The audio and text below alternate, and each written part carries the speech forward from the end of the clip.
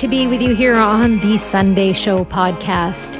We talked about expanding transit in Metro Vancouver with BRT, what you do with the data gap in tracing COVID-19, and we talked about exploding batteries in e-bikes.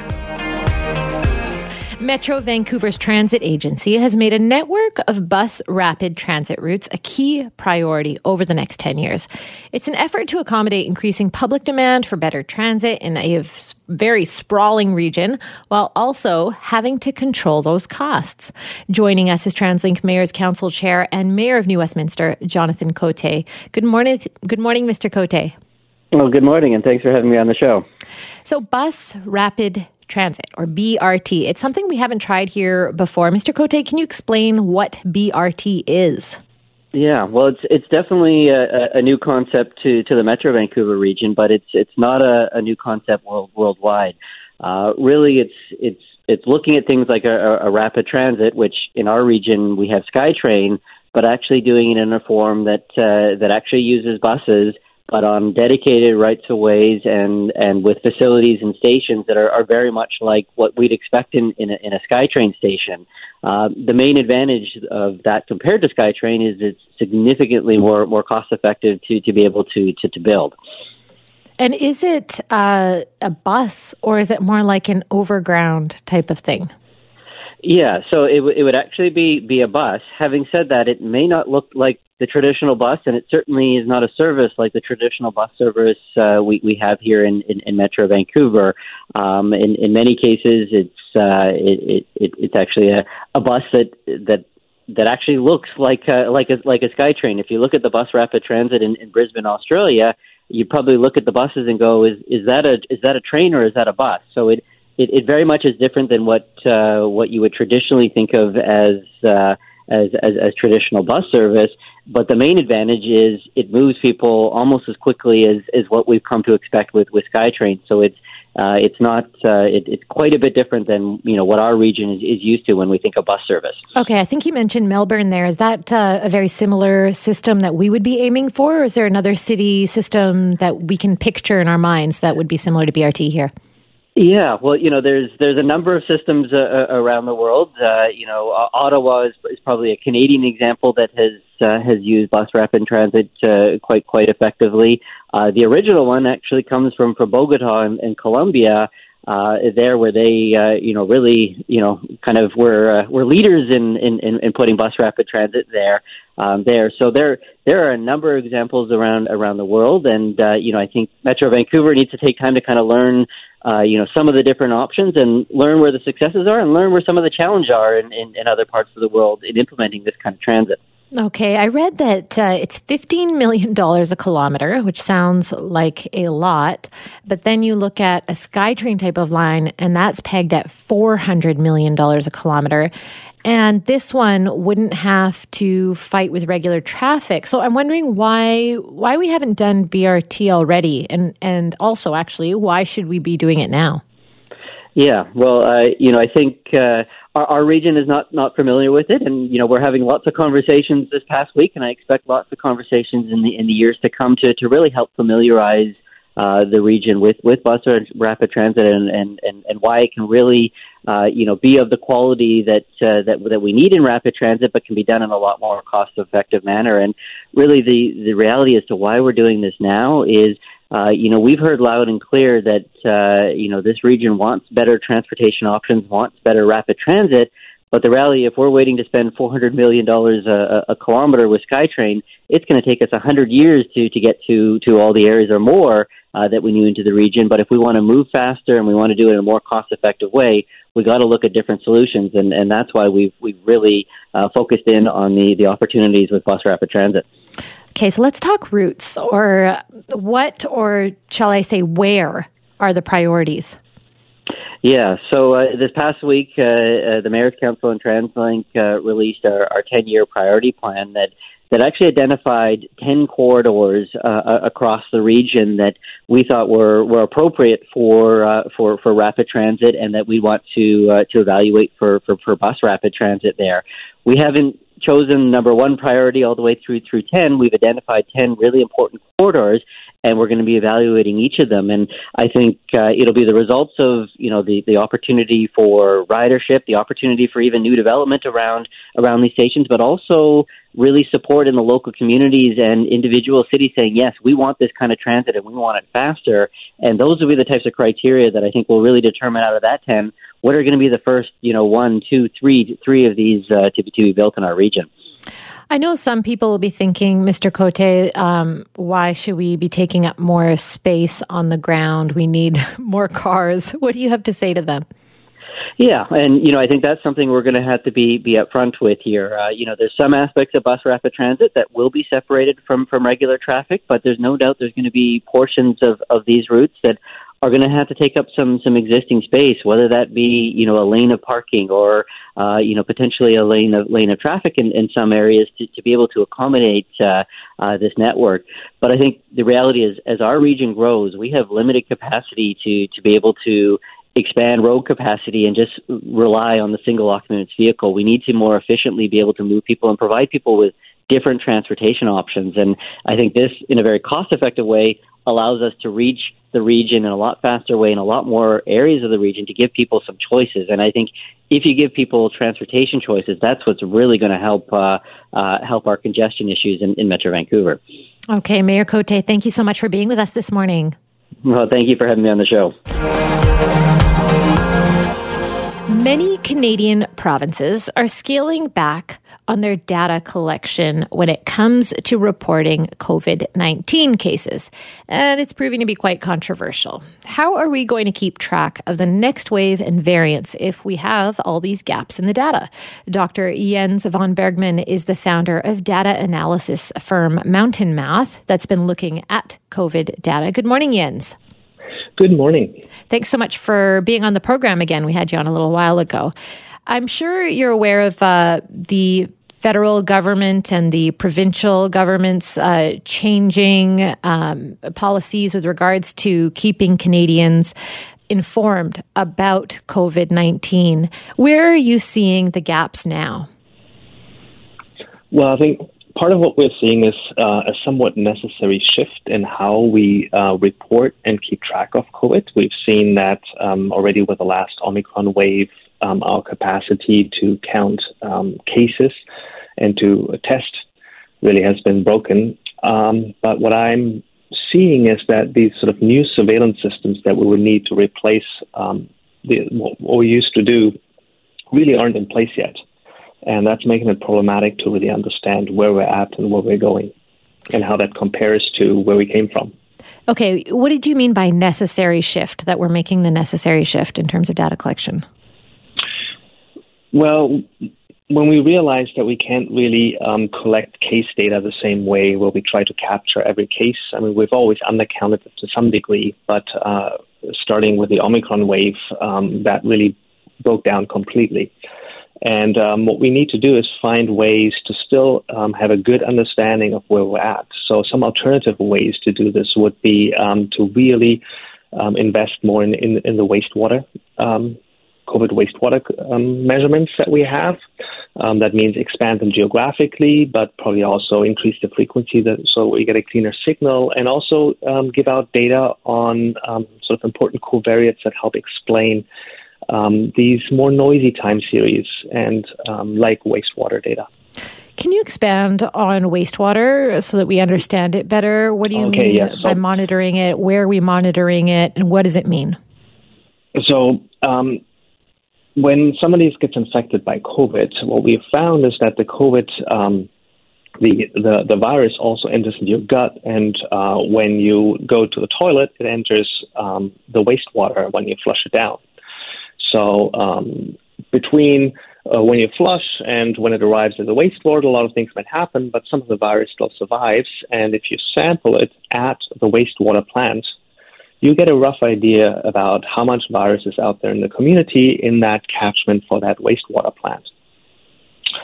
So that gives a fairly efficient way to understand the community level spread, not who has COVID. That's what we used to do with testing individual people, but how much COVID is out there in the community. But this process is messy, and literally, of course, but also just from a data perspective. And it needs we need better data to really understand what's going on there, and we also need to expand it. Right now, we only have that in Metro Vancouver available to really cover other regions of the province. So other provinces are quite a bit ahead of us when it comes to these new data sources. How so? And, well, they collect more frequently, have better geographic coverage over their province, just looking across the border to Alberta, for example. So why aren't we doing that? Sorry, say again? Why aren't we doing it better here? Well, I think it's something that we kind of, it seems to me that we haven't really put enough effort into it. Alberta built, or Ontario built these things up early on, where we really haven't. And Metro Vancouver, it always felt a bit like a pet project. For example, here in BC, the BC CDC shut it down over Christmas, just because maybe some staff were on holidays. But over Christmas was, of course, the time when it was really desperately needed because our regular testing system broke down. So there just wasn't really the priority given to this. And this is something that we need to catch up on. Jens, I keep hearing that various health groups are frustrated with the lack of up-to-date COVID-19 data. Why do you think the public health authorities are less concerned? I don't know, actually. I think that's a good question. Next to wastewater data, there are other data streams that we could get daily data on without really too much problems. For example, hospital admissions. Right. So hospitalizations is something that we've always gotten, but really what's even more important to understand timeliness is the admissions, like how many people get in a day. The hospital census that we have been getting is a mixture of people that have been discharged and people that come in, and sort of the difference. That's important too, but really to understand in a more timely way how things go, the admissions is a much, much better signal. And we've never gotten a clean admissions data, and now we're getting them still weekly with a week and a half delay, roughly. But it's just something where I don't understand why we can't have a daily data to give a better read on what's going on. Yeah, and I think for a lot of people, they look at how the government, the provincial government, the public health office here in BC was handling things, for example, a year ago with COVID-19 and how serious it was and all the scaffolding that went with that, to now being, it seems like blasé about filling in these gaps in the COVID-19 data here. Yeah, I think that's a fair characterization. One thing that really I think is important here to realize is where we have given up on a lot of the collective measures when it comes to stopping or slowing the spread of COVID. So we don't have mask mandates anymore in indoor places or in transit or grocery stores. There are still people, I think a significant portion of the population, that really does not want to get COVID. Yeah. And it becomes increasingly hard for those people to protect themselves. When they used to rely on, being extra cautious themselves, but also have some collective action that would help them navigate this. They could take transit, knowing that it's not just them wearing the masks, but everybody else around, so doubling their protection in some sense. Similarly, at the grocery stores, and all this is gone now. And the other part, of course, that's important when people make decisions on an individual basis about their risk is they need to understand what is the level of COVID out there in the community. Right. Right. So if I'm immune compromised, which I'm not, but if I were and I was very worried about getting COVID because my risk of severe outcomes if I get COVID is high, that's one part of the equation. Right. But the other part of the equation is I need to know what's my risk of contracting COVID in the first place. Okay. And it's the product of those two that matters to me. And for that second part of what's the risk of contracting COVID for me, I need better information of what level of COVID is out there in the community. And right now, that's really hard to get. Okay, Jens, thank you so much for describing that conundrum for us and explaining the data analysis to us. My pleasure. Fire crews were called to a home in a North Vancouver neighborhood last Tuesday where a charging e-bike battery malfunctioned. So how dangerous are e-bike batteries? James Wilson, the president of Obsession Bikes, joins us now. Good morning, James. Good morning. How are you this morning? We're good. It's sunny and glorious in Vancouver. Vancouver Sun Run's happening. I guess people will not be biking through downtown Vancouver right now. I wonder what you understand happened with this e-bike battery. Oh, well, as I understand it, the battery system exploded, and it exploded in someone's basement.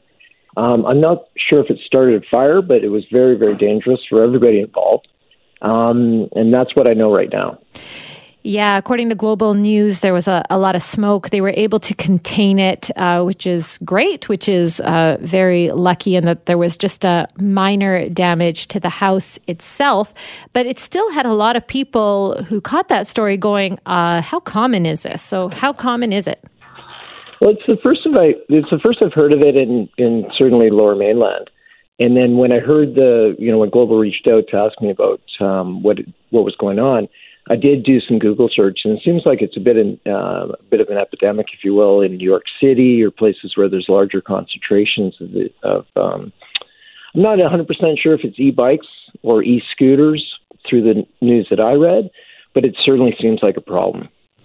To some extent, one's going to go, okay, well, it's going to be a little bit more dangerous to have an e-bike just because of that aspect of having it be battery powered, when part of the beauty of a regular bike is that the machine itself, the bicycle, it's really simple. And when something malfunctions on it, you can just get in there.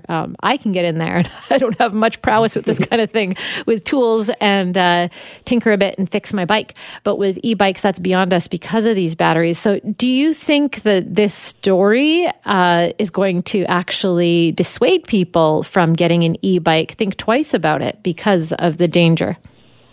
Well, I think that like any emerging technology or new product, I think people need to be cautious moving forward, and I think they need to do research. And thankfully, there's medias like yourself that are reporting on it to help people sort of understand that they should pay attention to what they're getting. I don't necessarily think that e-bikes themselves are endemically flawed. I don't think that it's bad, necessarily that they're bad product. But like any electronics, I think you really need to consider what you're getting.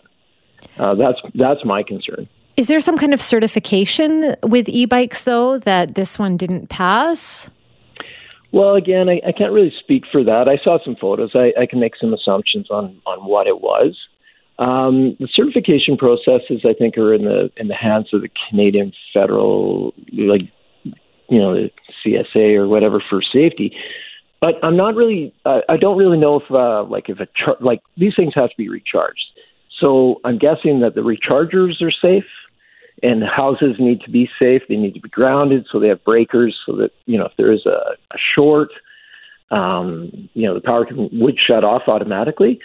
I think that's the case. Where I think the disturbances, if you will, is there's a disconnect between, say, that level of safety and what's actually going on inside the bicycle. So it looks to me on those photos that there was something went wrong with the batteries, and the battery itself exploded. And I'm not so sure that there's a regulatory area that really fully covers that. So I think that consumers hearing this might go, well, then what can I do to prevent something like this happening if I have an e-bike? Oh my God, yeah. There's a lot of things one could do. One should immediately go to Google and just look up, how do you care for a lithium-ion battery? And that leads to, how do you charge it and all those things. So here's a couple thoughts. One should not leave the charger and the battery unattended. So if you're charging the battery, basically you got to be around the house. If you're unable to do that, then unplug it. It's simple. Don't leave the charger on all the time. That would be good, right? Disconnect it from the power source. And if you notice any weird smells or, plasticky smells, it means something's wrong. And I mean, that's a good kind of rule with anything. If it smells kind of like it's burning, it probably is burning. Okay, and what about for the consumer who's these e-bikes are becoming so much more popular really quickly here, to the point that people are in a queue lined up to get their hands on one. So at the point of just being a consumer and looking into getting your first e-bike, is there anything you can do at that point to make sure that you're getting one that's a good battery, etc.? Well, for sure, and it's a classic consumer challenge, right? It's buyer beware. These systems are expensive, and they aren't, quite honestly, they should be. It's a level of sophistication and electronics. It needs to have a big company behind it. What would be a really, really good idea is sort of vet out the people that are selling it. Hopefully it's a business that's been around for a long time. If it's too good to be true, like if the price is like just too amazing, it probably is too good to be true. And it should be, very much worried about, when we see these bikes, we sort of see them as a solution to our commuter problems, the backups and the traffic that you're always reporting on. The beauty of a bike is it slides through bike lanes, and so people can get home on time, and that's fantastic.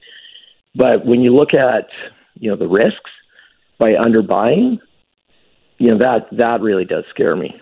Yeah. Do you know of any product recalls on e-bikes due to this kind of battery malfunction? No, I don't. I'm hyper involved in this. We have a store dedicated purely to e-bikes, and I don't know of any recalls. Okay. All very interesting stuff. Thank you for being with us this morning, James. Listen, have a great day, and hopefully you get out on your bike today. Actually, that's the hope. Yeah, right on. Thanks, James. Thanks for listening to the Weekend Mornings with Raji Sohal podcast. Be sure to subscribe wherever you get your podcasts. And you can listen to the show live on 980 CKNW from 6 to 9 a.m. every Sunday. Have a great week.